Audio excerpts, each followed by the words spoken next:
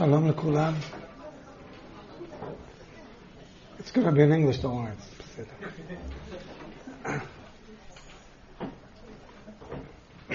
I'd like, as usual, to thank the organizers of the Yemei Yun for the privilege and the zchut to participate in the Yemei Yun, this wonderful project that clearly has something to do not only with the renewal of the study of Tanakh, but with the renewal of the life of the Jewish people in this country.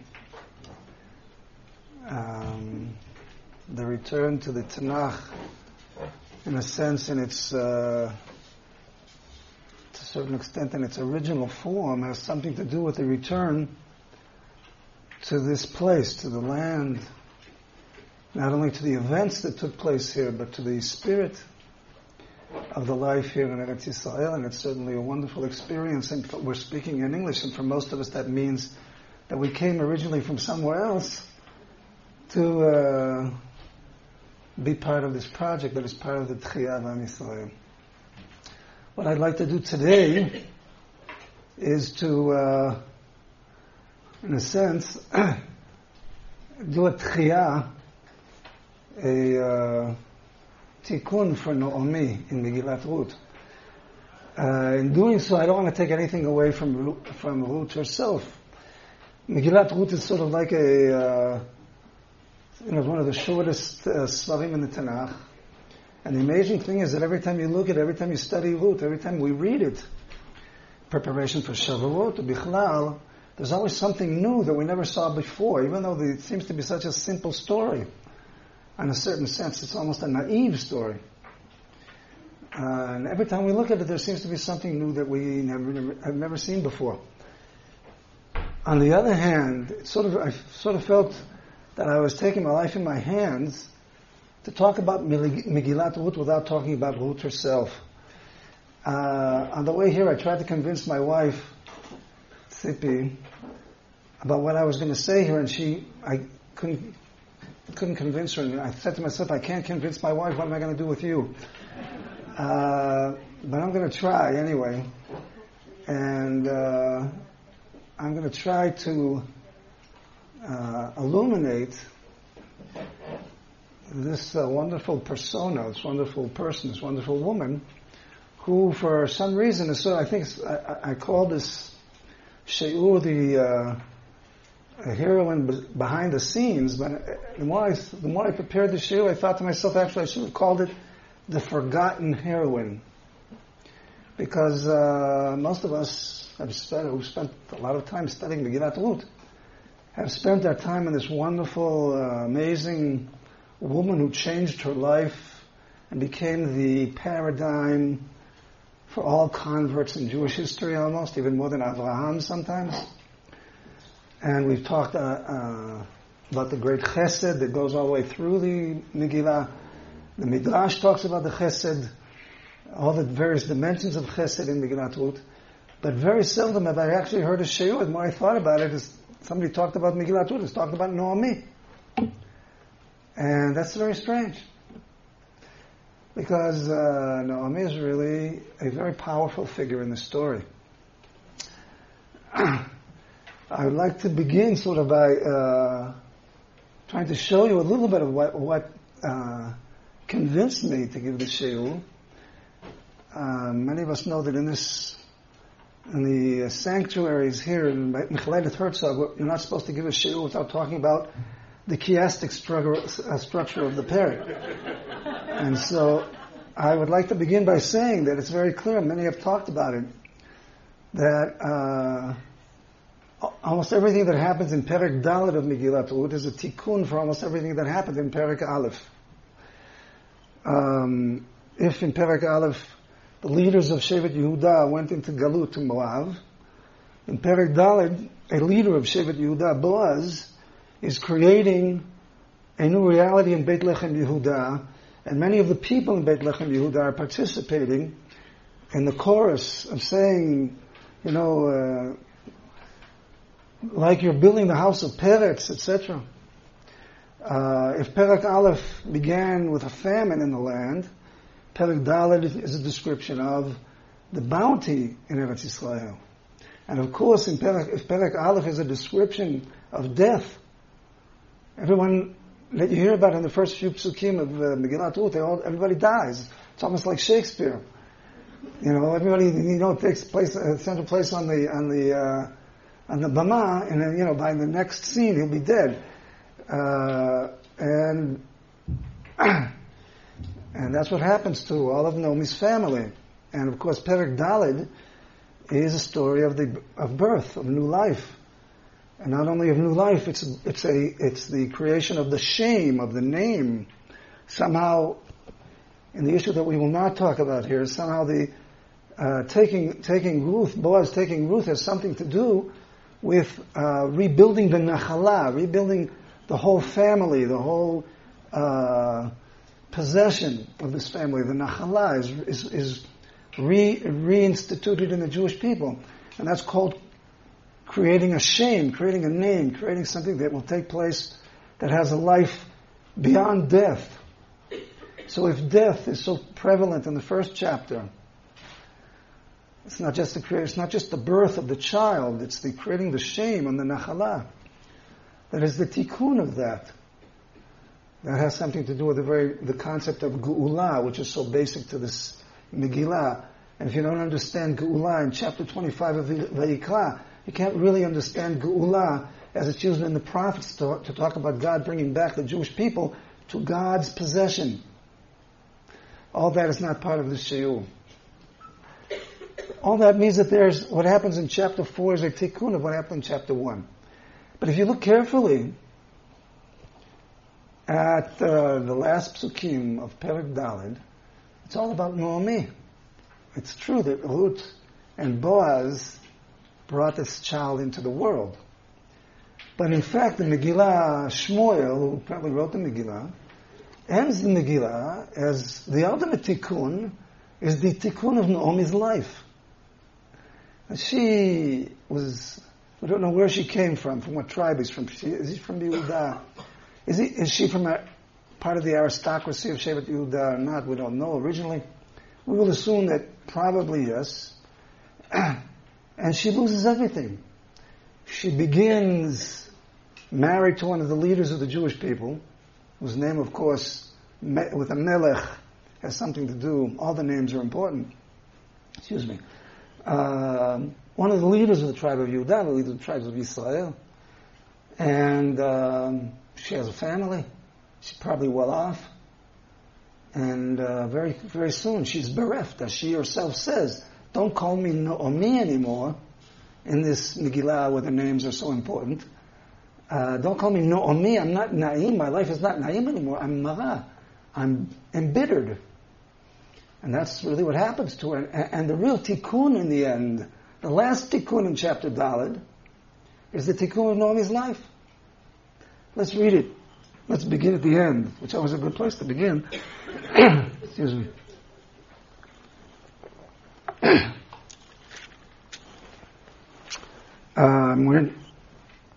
I probably need to translate. Do I need to translate the... Yes. Okay, we're in chapter 4, Perek Daled. Excuse me. Pasuk Yud Gimel. ויקח בועז את רות ותהי לו לאישה ויבוא אליה ויתן אדוני לה הריון ותלד בן. And Boaz takes Ruth to be his wife and has relations with her, and Hashem gives her the gift of pregnancy, and she gives birth to a son. ותאמרנה הנשים אל נעמי, and the women say to Naomi, of course this we remember from the end of chapter 1. This is part of the chiastic structure of Megillah. How did chapter 1 end? Chapter 1 ended by Naomi's neighbors, her women, her friends, saying to her, Hazot Naomi, is this Naomi? And somehow there's something very significant about the fact that chapter 1 ends with this chorus. It's almost like a Greek tragedy. There's this chorus of the women who give us a sense of the movement of the story. Chapter 1 ends with, is this Naomi? To tell us that chapter 1, what it was really all about. And now the Megillah ends with the the same women, I think, Tomano Nashim Anomi, Baruch Adonai, Asher lo yishbit lach goel hayom v'yikra shmo b'Yisrael. Blessed is Hashem who did not, how should I say, did not, somebody want to translate? Yishbit lach goel, a redeemer for your, what do you mean a redeemer? A redeemer for your family, or a redeemer for your possession, a redeemer for the destiny of your family. Someone came and redeemed the whole destiny of your existence, not just as a private individual, but brought the possession back into your family and gave you a future. And your possession will have a name in Yisrael that connects us to Yibum, connects us to the whole concept of redemption of Nachalot. And this son will be someone who will return your spirit to you, give you back your spirit, will rise you up from where you have been, where you're bereft. When you grow old, because of course your son will not be able to support you, and for the next, how many years will he take till he goes back into the field? 16, 17, 18 years. She'll grow old, and yet she will have like a son to support you in your old age.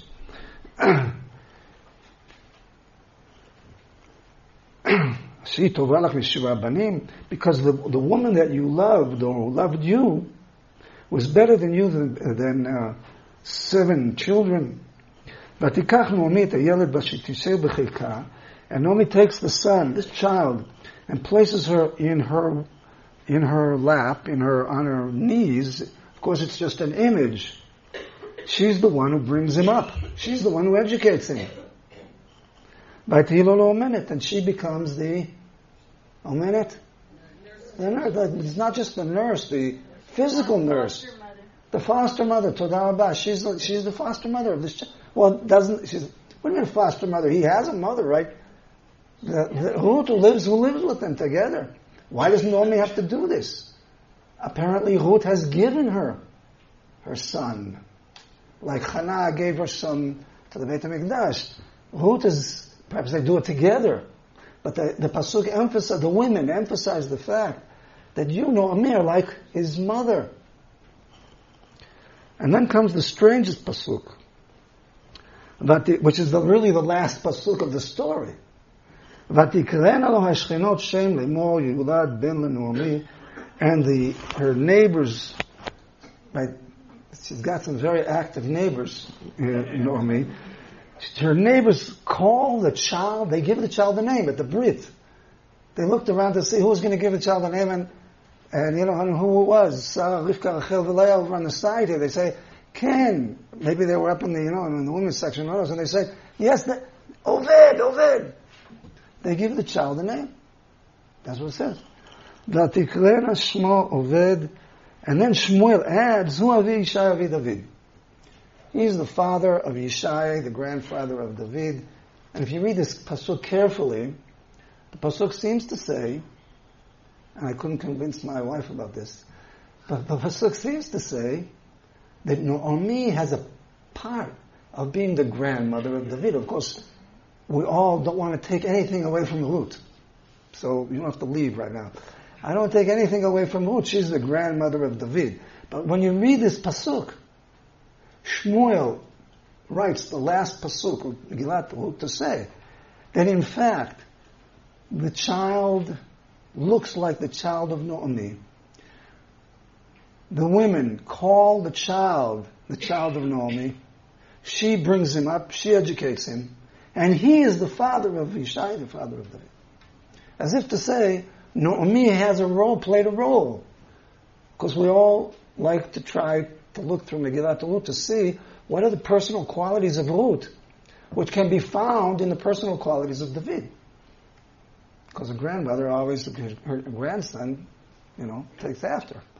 But I think the Pasuk, Shmuel wants to say, don't forget about Naomi. It's her son. It's called her son, and her son is the grandfather of.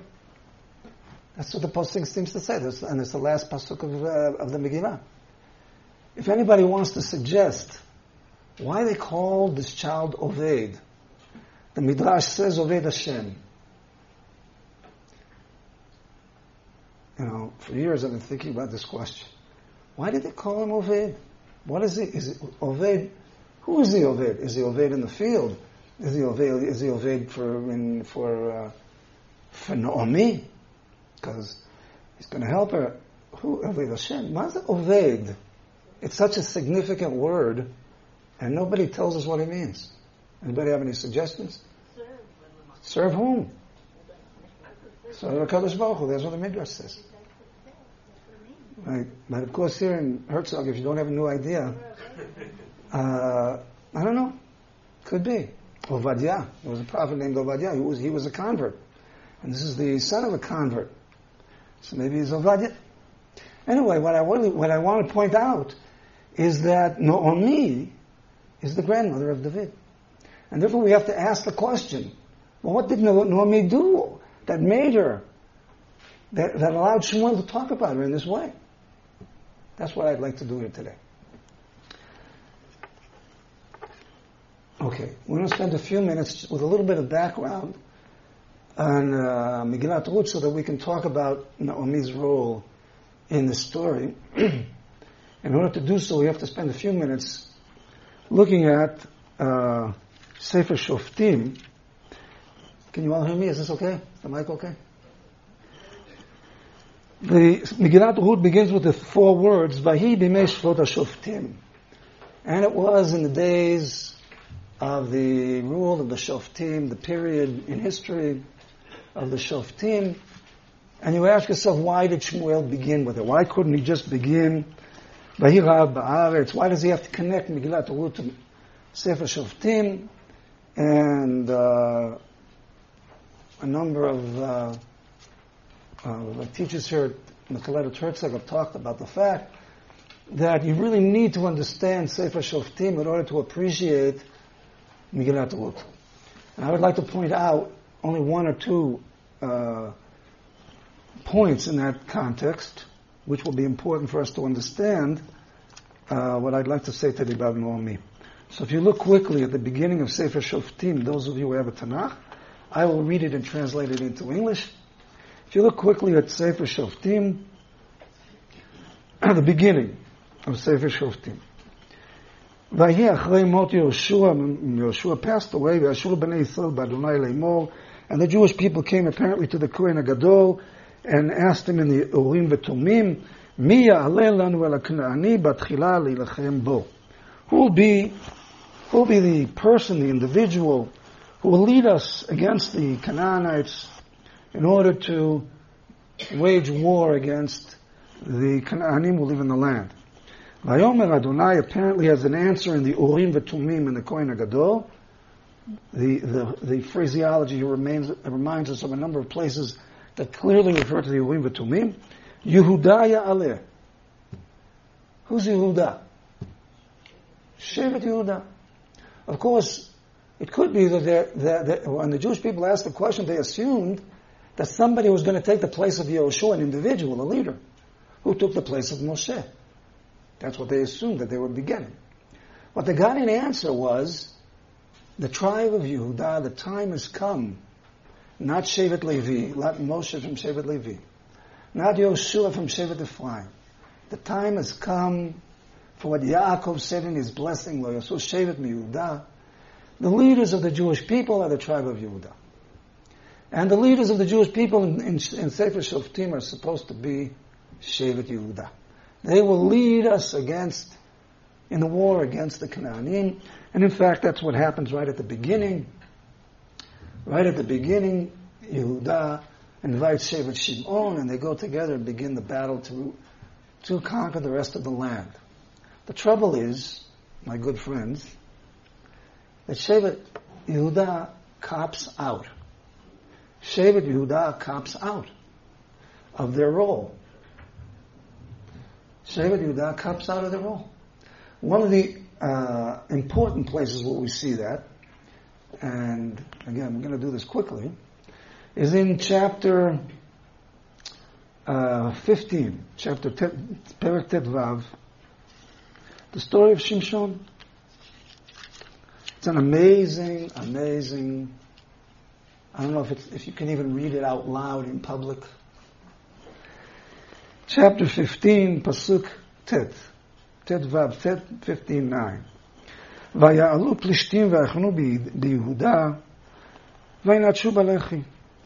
The Plishtim come to and create their phalanx, their war phalanx in Yehuda, in this area. ויאמרו איש יהודה, and the leaders of the tribe of Yehuda send an emissary to the leaders of the Plishtim, and they say, Lama alitem aleinu? Why suddenly have you come to wage war with us? We haven't, we're sitting at home and we, how shall I say, we allow you to have your own Rashuta, what they call it, Rashuta Plishtinit, and we'll be in Yehuda, and it's all going to be fine.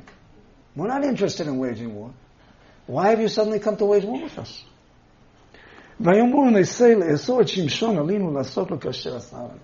We have come to take Shimshon back to Gaza because Shimshon is doing battle against us. He's the one who's saving the Jewish people from the Plishtim. But wait a minute. I thought, who's supposed to save the Jewish people from the Plishtim? Shevet Yehuda. Why is Shevet Dan saving the Jewish people from the Plishtim? Shevet Dan, if you remember, Shimshon is from Dan, is always helping Yehuda do what Yehuda has to do. Shevet Dan, Aholiab ben Achisamach, helped Betzalel ben Uri build the Mishkan. Shevet Dan is supposed to be with Shevet Yehuda, helping the Jewish people, lead them to do what has to be done. But Shevet Yehuda is not doing what they have to do, and so Shimshon is doing it by himself. And the Plishtim have come to imprison him. That's why they've come. What does the tribe of Yehuda do now? What do you expect them to do? It's unbelievable. וירדו, פסוק י"א, וירדו 3,000 איש. 3,000 soldiers from Shevet Yehuda go down to where Shimshon is hanging out. And they say to him, don't you know that the Plishtim are ruling over us? What are you doing? Excuse me, why are you creating trouble? Why are you creating a revolution?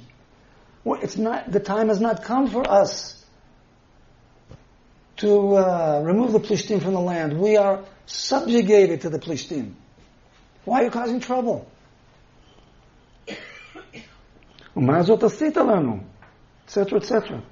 ויאמרו לו לאסורך ירדנו לתתך ביד פלישתים. Why have they come? They have come to take Shimshon and with a guard of 3,000 soldiers take him over to the Plishtim and hand him over.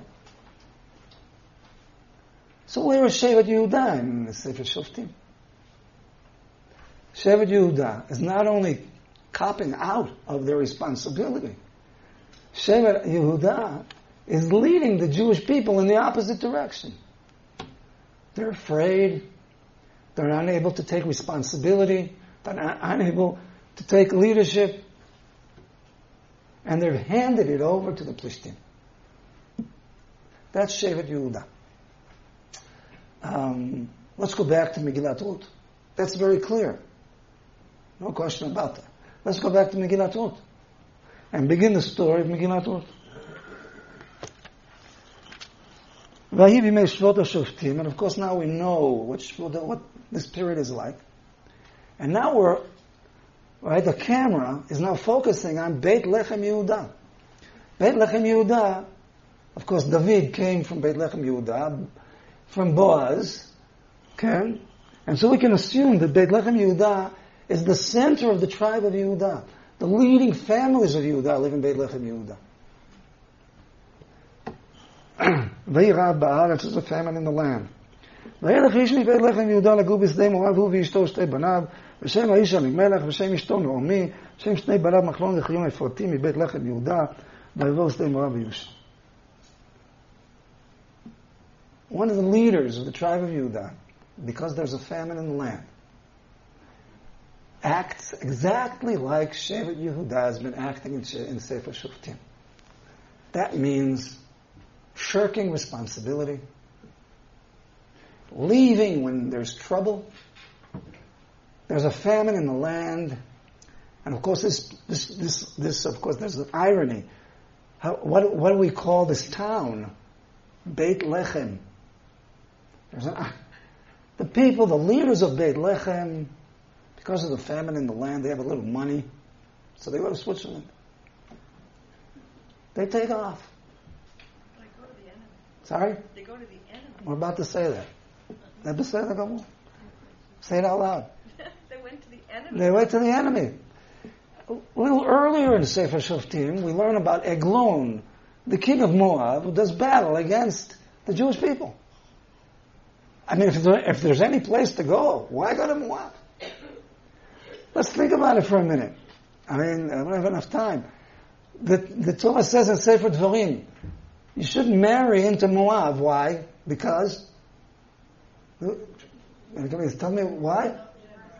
They didn't give you bread and water. They didn't give you bread and water. They didn't give you bread and water when you pass by. So now, if there's any place you want to go, you're going to go to them? You want to save your skin by going to them? It's unbelievable. This is what if you look at the page in the Mekorot, that's exactly what Chazal have to say about this story. Then we're number 2. We'll read it in English. Didn't I do a great, what do you call it? Give you a great matana. All in English. Our rabbis taught, it is not permitted to go forth from the land of Israel to a foreign country unless 2 sa'ars are sold for 1 selah. That's not a lot of wheat for a certain amount of money. That is to say, the famine in the land is so great that you can't find a little bit of wheat for so much money. Rabbi Shimon Bar Yochai said this is permitted only when one cannot find anything to buy. But one is able to find something to buy, even if a sa'ah costs a selah, one must not depart. And so said Rabbi Shimon, Metzcha ben Yochai, Elimelech, Machlon and Kilion, were the great men of their generation. And they were also leaders of their generation. Why then were they punished? They died. Because they left Israel, I don't know why it says Palestine, for a foreign country. It is written, and all the city was astir concerning them. When Naomi came back, everybody was amazed. Let's look at Naomi. But what were they amazed about? And the woman said, is this Naomi? And like the Gemara is saying, of course they knew this was Naomi. That was not what they were saying. Of course they know. They weren't asking, is this Naomi? They knew this was Naomi. They were asking, is this what Naomi looks like? Is this what happened to her that perhaps she aged? Who knows how much she aged? After losing her husband, her 2 children, spending how many years, we don't know how many years, in quite a few years, till Machlon v'Kilion, until they grew up. Quite a few years in Moab, clearly she aged. They didn't recognize her. What have you gone through, Naomi? That's what the Midrash is pointing out. That's what they meant to ask. Rabbi Yitzchak said, did you see what befell Naomi who left Palestine for a foreign country? The fact that she left Eretz Yisrael, we'll ask ourselves in a minute, when finally we talk about Naomi. Could she do anything about it when she left with her husband? We'll talk about that in a minute.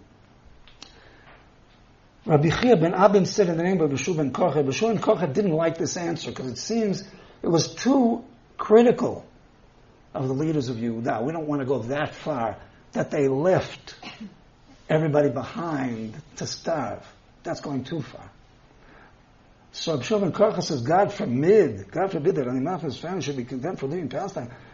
For had they found even only brand, they would have not left the country. They wouldn't have left Eretz Yisrael.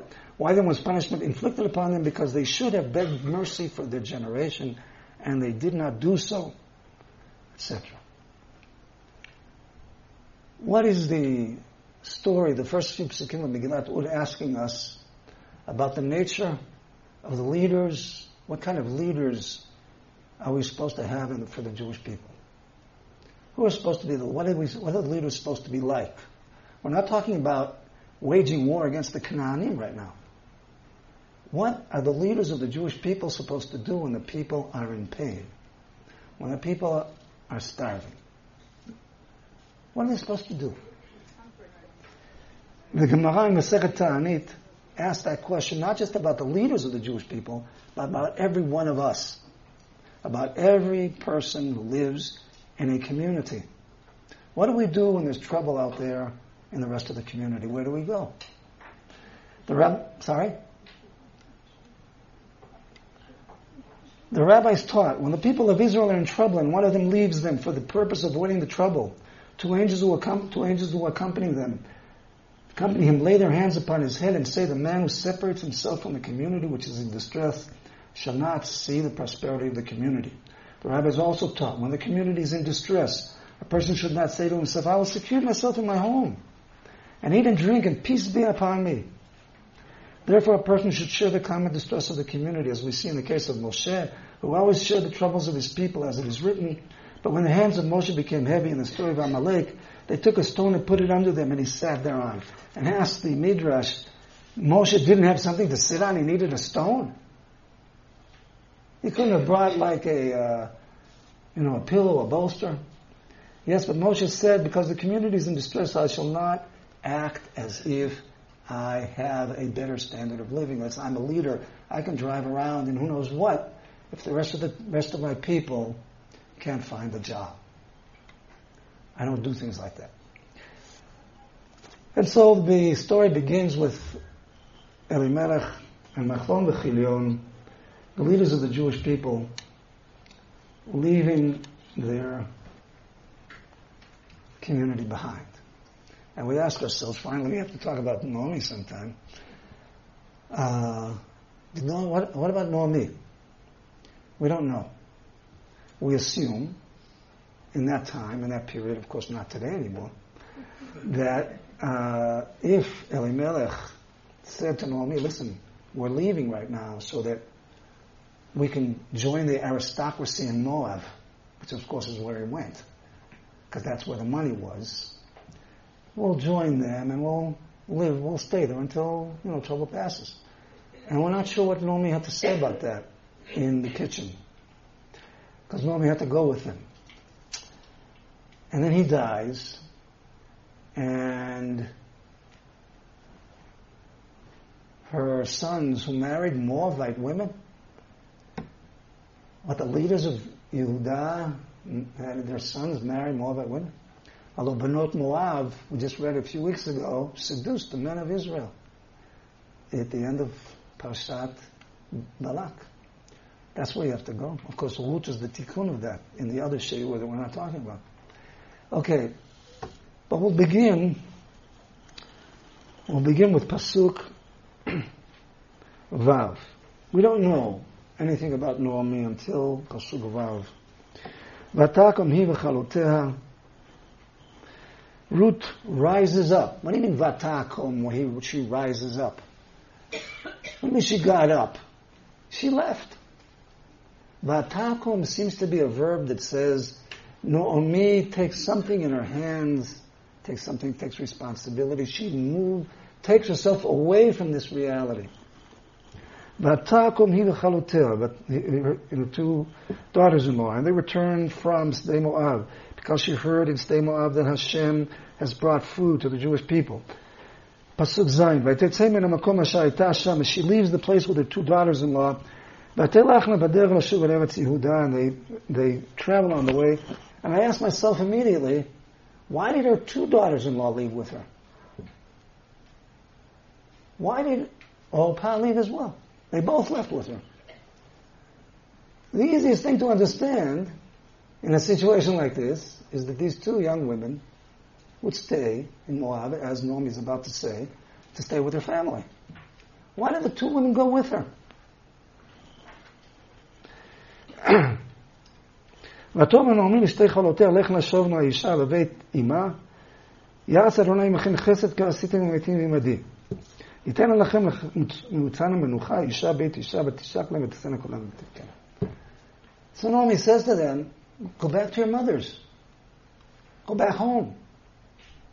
There's nothing that I can give you. Of course, everybody knows as exactly what happened to Ruth when she entered the fields in chapter 2. That people are going to look at her as what? A foreigner. Of course, at this time, a foreigner from Moab. Nobody's going to support you. You don't get married, you don't get support. Nobody's going to marry you, nobody's going to support you. Why are you coming with me? And they kiss each other, and they cry. And I asked myself, I don't have enough time left, why is Shmuel spending so much time telling me this story about these women that are, excuse me, okay, it's an important, they're leaving, they're departing, they're separating. This is the beginning of the story of the building of the house of David. This is Shmuel the prophet. Why are you spending so much time telling me the story? They cried and they kissed each other. It's a nice little story. Shmuel began Shmuel Aleph, if you remember, by talking about his mother, Hannah, who created, we don't have time to talk about it, who created the name Tzvaot for Hashem. The Gemara says that Hannah was a prophet, and she was the first to use the name Tzvaot, because by doing so she understood that it was the beginning of a new period in Jewish history, the period of Jewish kingship, because the name Tzvaot is connected to Jewish kingship. And Hannah created that. And Shmuel received that name, and he gave it to David, who will use that name against Goliath. How did Moshe's life begin? With a conversation between the daughter of Paro and Moshe's sister about this little baby in the river. And when the Zohar says that the language of humanity was in exile and the redemption of the Jewish people in Israel creates the renewal of language for human beings, I believe that the renewal of language was in the dialogue between the daughter of Paro and the sister of Moshe. And here that we have to understand that something is happening that has to do with the story that Shmuel would like to tell us. And I asked myself, why didn't the daughters-in-law want to leave Naomi? That's the question. Why didn't they want to leave her? It's the most obvious and the most logical thing for these women to do. And Naomi's saying that all the time. Go back to a place where somebody can support you for the rest of your life. If Ruth and Orpah's mother was there, of course that's what she would say. You need somebody to support you. Why are you going to Eretz Yisrael? Nobody's going to help you there. She calls them my daughters. Is she saying that stam?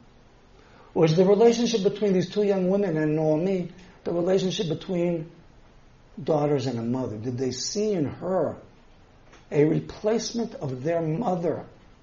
She said, go back to your mother. They say, I'm staying with you.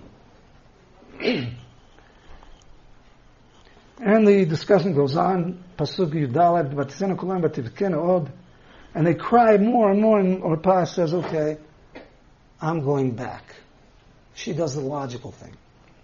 And we ask ourselves, what kind of a person was Naomi that two young women from Moab would be willing to gamble on their life and go with Naomi to the strange country where they're not going to be supported? And I ask a more difficult question, because when Ruth says, the famous Pasuk Tet Zayin, Ruth, Al tivki bi, don't try to convince me anymore, to abandon you. Ki el asher telchi elech, el asher telni, where you go, I'll go. Where you sleep, I'll sleep. Your people are my people. Your God is my people, my God. Of course, I don't take anything away from Ruth. But she also says, Ba'asher tamuti amut v'sham ekaver. When you die, I will die, and I want to be buried there. That's not a nationalistic ideology. That's not a statement of a convert. That's a statement of a young woman who feels that an older woman is the source of her life. That she cannot be anything without a personal connection to this woman. Because she could have said, your people is my people. Your God is my God. That's what it's all about. Why does she have to, when you die, I will die, and I want to be buried there. I will not leave you even in death. Some other people have used that somewhere else, right? But root means to say, I feel that my very being, my very existence comes from my relationship with you. That's what she says. Well, who's Naomi that created that kind of relationship with these two young women? who refused to leave her. Okay, I'll give you one short example. At the end of chapter 1, they come back to Beit Lechem. Pasuk 19. Vatelech l'shteim ad b'wan Beit Lechem. They come back to Beit Lechem. When they get to Beit Lechem, the whole city is in a uproar. Everybody, Vatomar, and the women say, "Is this Naomi?" They understand. Of course, we've talked about that. Vatomar alehem al tikran, and she says, "Don't call me Naomi, call me Mara. Kehemar Shaddai li me'od, because Shaddai has embittered my life very much. Ani melei alachti, I left with a full and happy life, and I came back with nothing." Hashem is probably, Lamatik, why should you call me Naomi? Hashem, Anabi, has sort of persecuted me. Shaddai herali. What I would like to suggest is this woman understands the difference between the names of God. And when she uses these two different names, Yud Kei Vav Kei Hashem, and then Shin Dalad Yud, she knows exactly what she's saying. It's not just a throwaway. Baruch Hashem and Chas v'Shalom. If you look at the sources, there, it's only in the Hebrew here. The name Shaddai has a lot of history, and later on in the prophets it will be used differently. Sha'amar le'olam dai. The Gemara would say that the name Shaddai means that God created.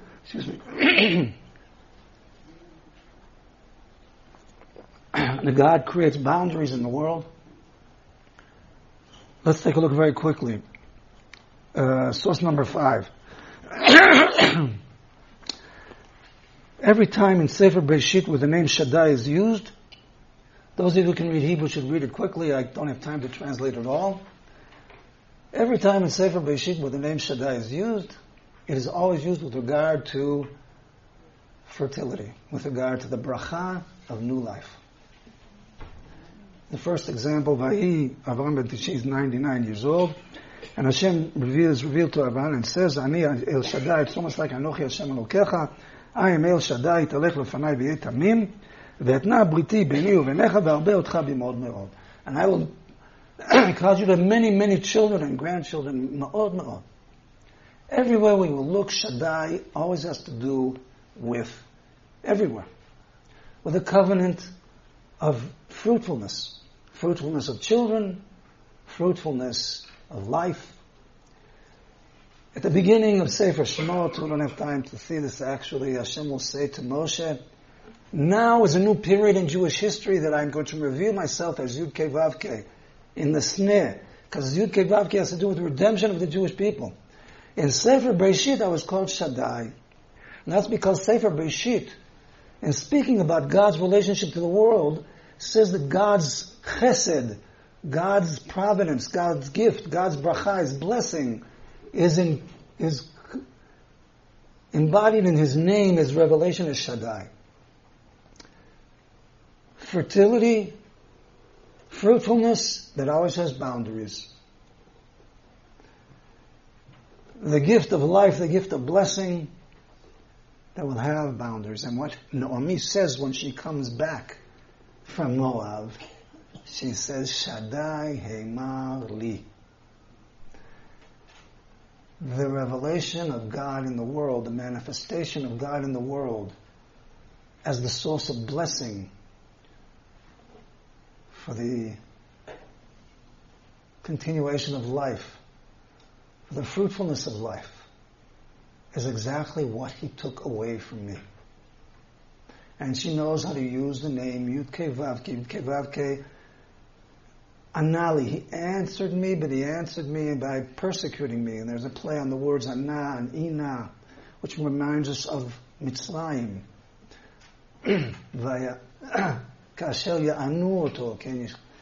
As the Mitzrayim inflicted pain on the Jewish people, so Hashem gave the blessing of fruitfulness. Hashem inali, he persecuted me. And Shaddai embittered me, which is exactly what happened. I would like to suggest that Naomi knows how to use the names of God very, very clearly. Let's go on. 20 more minutes. So they arrive in Beit Lechem. And Naomi disappears from the center stage. And the center stage is Ruth and Boaz. And Naomi goes into the field, Ruth goes into the fields. And the great question that I always ask myself, Boaz sees Ruth and he says to his, to his Menahel Avodah, what do we used to call it in the United States? To his foreman. He says, who's this woman? And he says, that's just a young woman from Moab. Don't pay any attention to her. That's what he means. That's what the foreman means to say. Rami Moab, Bami Moab. But Boaz doesn't agree.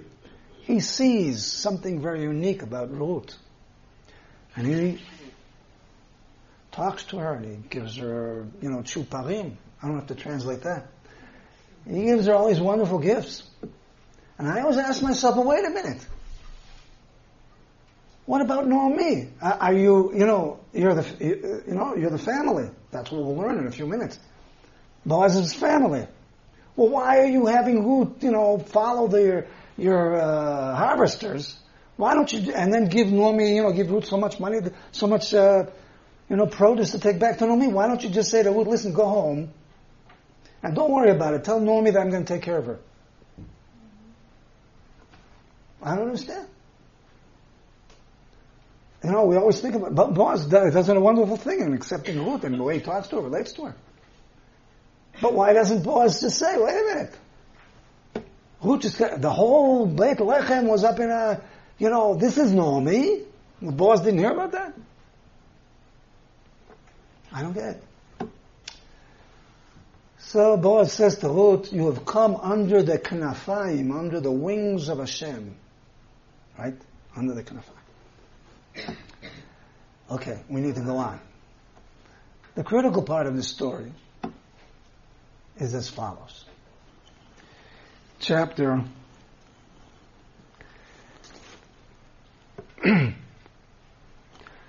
2, the last pasuk in Bet, pasuk Chav Gimel.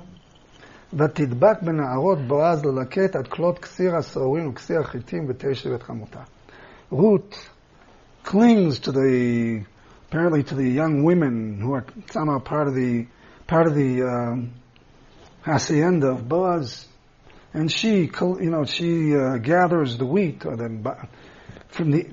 until the end of the harvest of the barley, which is earlier between Pesach and Shavuot, and the harvest of the wheat, which is at Shavuot, a little later, and she goes back to her mother-in-law. And you say to yourself, wait a minute, that's a lot of time. That's at least a few months that she is wandering around in the field and Boaz is helping her out. Tada, I got one already. Tada. I will drink yours because you brought it to me. Tada.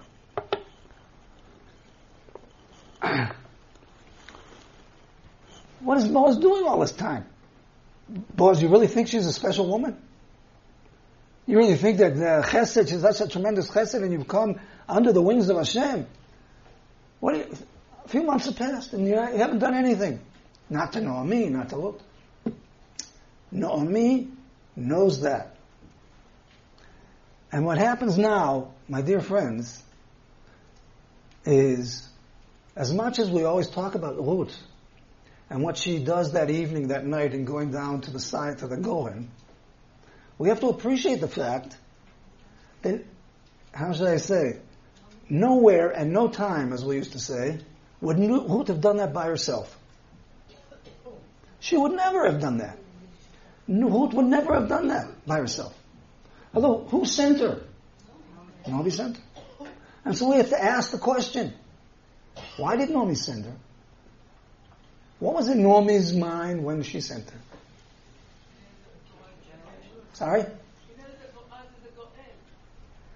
She knows that Boaz is the Goel. She knows that Boaz is the Redeemer, not just of, that if he marries Ruth, it's not just going to be a marriage of Ruth, as we learn later, and this is, of course, a complication in terms of the halacha. Why does this work? But we will not talk about that. But if he marries Ruth, he has to redeem the whole family's possession. She could just knock on the door. Why does she have to send Ruth to do this whole... You're always taking the next question away from me. Last night I read the Perush of Rav Moshe Cordovero. Not bad. And Rav Moshe Cordovero says, well, okay, if she thought that time had come for Boaz to be the Goel, why didn't she just go knock on the door of Boaz and say, listen, Boaz, time has come for you to do something. Or send, as he says, a shadchan. Yeah, make a shidduch. Make a shidduch. Well, send Boaz's who knows what. Why go through this whole story? Send down Ruth and then have her get dressed up. And of course the Ramak asked the obvious question, is this tzniut of Jewish women? Is this what normally the paradigm who understands the names of God and these young women follow her everywhere she goes? And this is what she wants to teach Ruth, who's the convert. This is what Jewish women are like? What is she doing? The question is about Naomi, not about Ruth. And when you ask the question about Naomi, it's a different kind of a question. Because Naomi is an older woman who understands. And she's doing something. Excuse me, she might be, it's called manipulation, but it's not manipulation, it's creating reality. She's creating reality. But why is creating reality like this? There's one thing I'd like to point out. In what Naomi says to Ruth. Perek Gimel, chapter 3. Let's start from the beginning. V'tomar Naomi chamota, Naomi, her mother-in-law, we all know that she's her mother-in-law. Maybe this is what, I'm not going to say that. Biti, my daughter. And I think that is what their relationship really is. It is, Ruth is her daughter. Of course, she will be her daughter in a few minutes when she gives birth. My daughter, halo abakesh lach manoach. Although what Naomi said to her two daughters-in-law was, you're not going to have menucha in Eretz Yisrael. You're not going to have a life to support you. There's going to be someone who's going to be a manoach for you. And of course we know that also Manoach was the father of Shimshon in Shoftim. I want to give you a manoach. This is what she wants to do for Ruth. You're going to have someone who will support you. Yafeh. A manoach. But that's not all. V'atalo bozmo, Atanu, he's our relation, and you are with your young women. He's going down to the silo, whatever that is, v'rachatzt, right?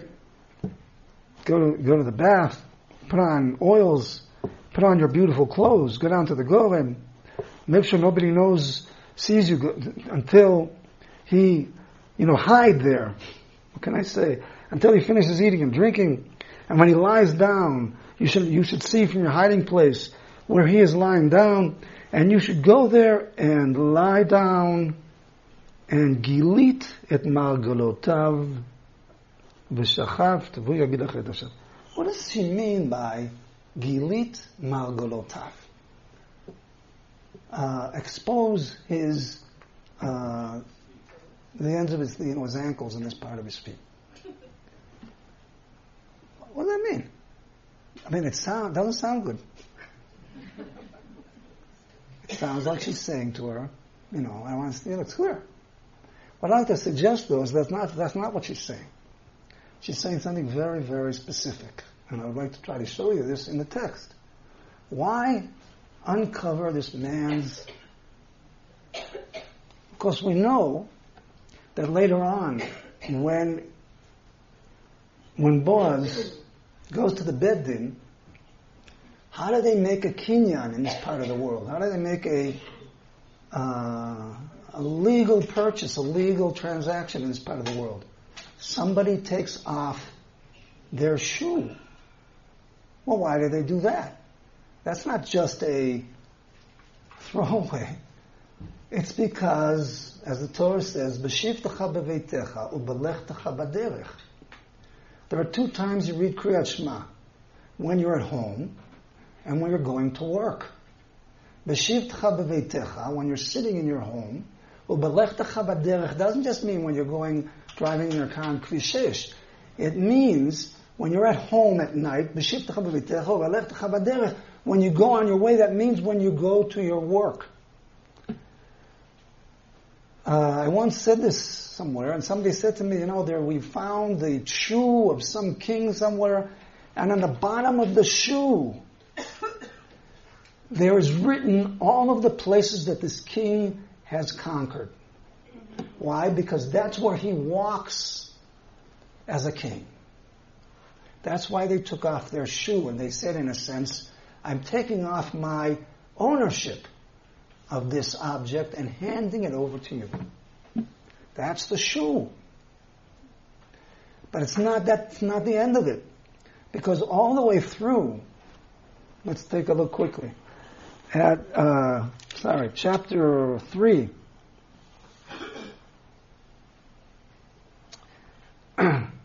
Pasuk Tet, Pasuk 9. What does Ruth say? 3:9. He wakes up in the middle of the night and trembles at this amen. There's a woman sleeping at my feet. And he's a tzaddik, right? What are you doing here? Who are you? I am Ruth, your ama, uparasta kenafecha alamatecha ki goelatan. She uses the same language that he used for her. The simple thing is that she's saying, just like you said that God will put his wings over you, I'm asking you to put your kanafayim over me. And in doing so, you act in the name of God. That's the simple reading of the text. And it's clear that that's what she's saying to him. It's not just Hashem, up in the sky. Somebody has to do it, and you're the one. But it's more than that. Because if we look quickly in the one or two sources at the word kanaf, as it's used in the Tanakh, we will discover that the word kanaf has to do with the relationship between a husband and a wife. And what she's actually doing here is she is suggesting that he marry her. It is a proposal. Take a look, for instance, we'll do this quickly, source number 7. Lo yikach ish et eshet aviv v'lo yigale knaf aviv. Man should not take the wife of his father, should not have relations, should not take it as a wife, v'lo yigale, because in doing so he will reveal the knaf of his father. And it's clear that this is a euphemism for the intimacy of his father. But why call it a kanaf? Says the Ramban, number 8, V'tam ki gila knaf aviv. And the reason why the Torah uses the word knaf aviv, because it is sort of, we're talking about intimacy, we want to respect the father. The second sentence, Shelo yikra v'leah, ke'ein ra'ui legalot knafo. It's not proper to reveal his kanaf that he placed on his wife, derech hachupah, just as it says in Ruth, parasta kanafecha al amatecha. The kanaf is also what David cuts off from Shaul in the cave, and then says, "Why did I cut off the kanaf?" The kanaf is if you have a robe, it's like the end of the robe is like a wing. And if you place the robe on someone, you are taking responsibility for that person. And the kanaf of a man in this context, when you place it over a woman, is you are taking economic responsibility, you are marrying this woman. And when it's used in the context of kingship, which is the other place in the Tanakh it's used, you're talking about a king.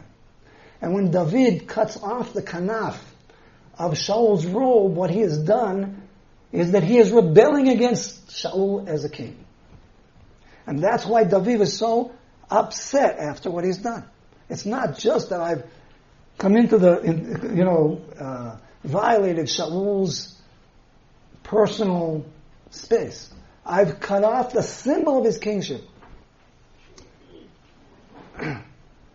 If you reveal the margalot, what Naomi is saying to Ruth is you take his kanaf and you put it up and you say to him, place your kanaf over me. And in saying that, she is saying to him, It's been really wonderful to have this personal relationship, this, what do we used to call it? I already forget. This relationship with you for 3 months, when you always talk to me on how much I'm a wonderful woman, the time has come to take responsibility for me, and to take responsibility for the life of Naomi, and to take responsibility for the possession of your family, because you are the Redeemer. And what I'm doing here right now at your feet is I'm asking that your kanaf, that you begin to take responsibility for your kanaf. That's what Naomi wanted Boaz to do. Because Naomi says, I've been here now for so much time and he hasn't even called me on the telephone to tell me that he's going to take responsibility for me. He's only sending Ruth to me. And he's not taking responsibility for Elimelech and for Machlon the Kilion and for the possession of our family. He's the Goel. He's our relative. I am sending you there because if in this family somebody doesn't get up and begin to take responsibility for those around him as a leader, nothing is going to change. And you, Boaz, are going to be the one to begin the change in Shevet Yehudah in microcosm. Because you're going to begin to take responsibility not for all of the Jewish people, but for one woman, and for another woman, Naomi, and for the whole possessions of our family. You're the Goel, you're going to take responsibility for that.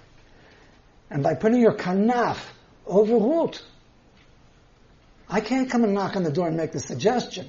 You're going to have to be put in a life situation in which you're going to have to take and make a decision and finally act like Boaz as a leader who takes responsibility for all those around him. And in doing so, there will be beginning of a tikkun. Even though it's just going to be, as it were, on a personal level, on the level of our family, although we're speaking about the name of our family in the tribe of Yehudah, our possession. And Baruch Hashem, Boaz says, stay till the morning, another 2 minutes, stay till the morning, and in the morning, I'm going to do it. And what does Naomi say when Ruth comes home and she tells him the story? She says, don't worry about it. He's going to not even let a day pass. He's going to do it right away. He's going to do it in the morning. And something happens to Boaz. Boaz is not the same Boaz as he was in chapter 2. Who didn't relate to Naomi at all, just always giving these wonderful gifts to Ruth to go home with. Suddenly Boaz is a new person who goes to the Beit Din and there's another girl, a closer relative says, okay, you do it. No, I'm not going to do it. When the closer relative says, I'm not going to do it, he's just continuing to act like Shevet Yehudah. But Boaz says, I'm going to do it. And he does it on the next morning. And that's the beginning of a new life for Shevet Yehudah. And a new life for the Jewish people. And in my humble opinion, it might be possible to say. That's why Shmuel ends this wonderful story by saying, this son, who will be the grandfather of David, is really the son of Naomi. Because Naomi was the one who made this whole thing possible. Even though it was Ruth and the wonderful, amazing qualities that she had that actually did it. But it was Naomi who instigated, who thought, who pushed it through, who suggested, who understood what needed to be done. And in the end brought to us David HaMelech. I hope it made some sense, and I think we didn't forget about Ruth, but we gave Naomi at least a center stage for once in our lifetime. Toda Rabah.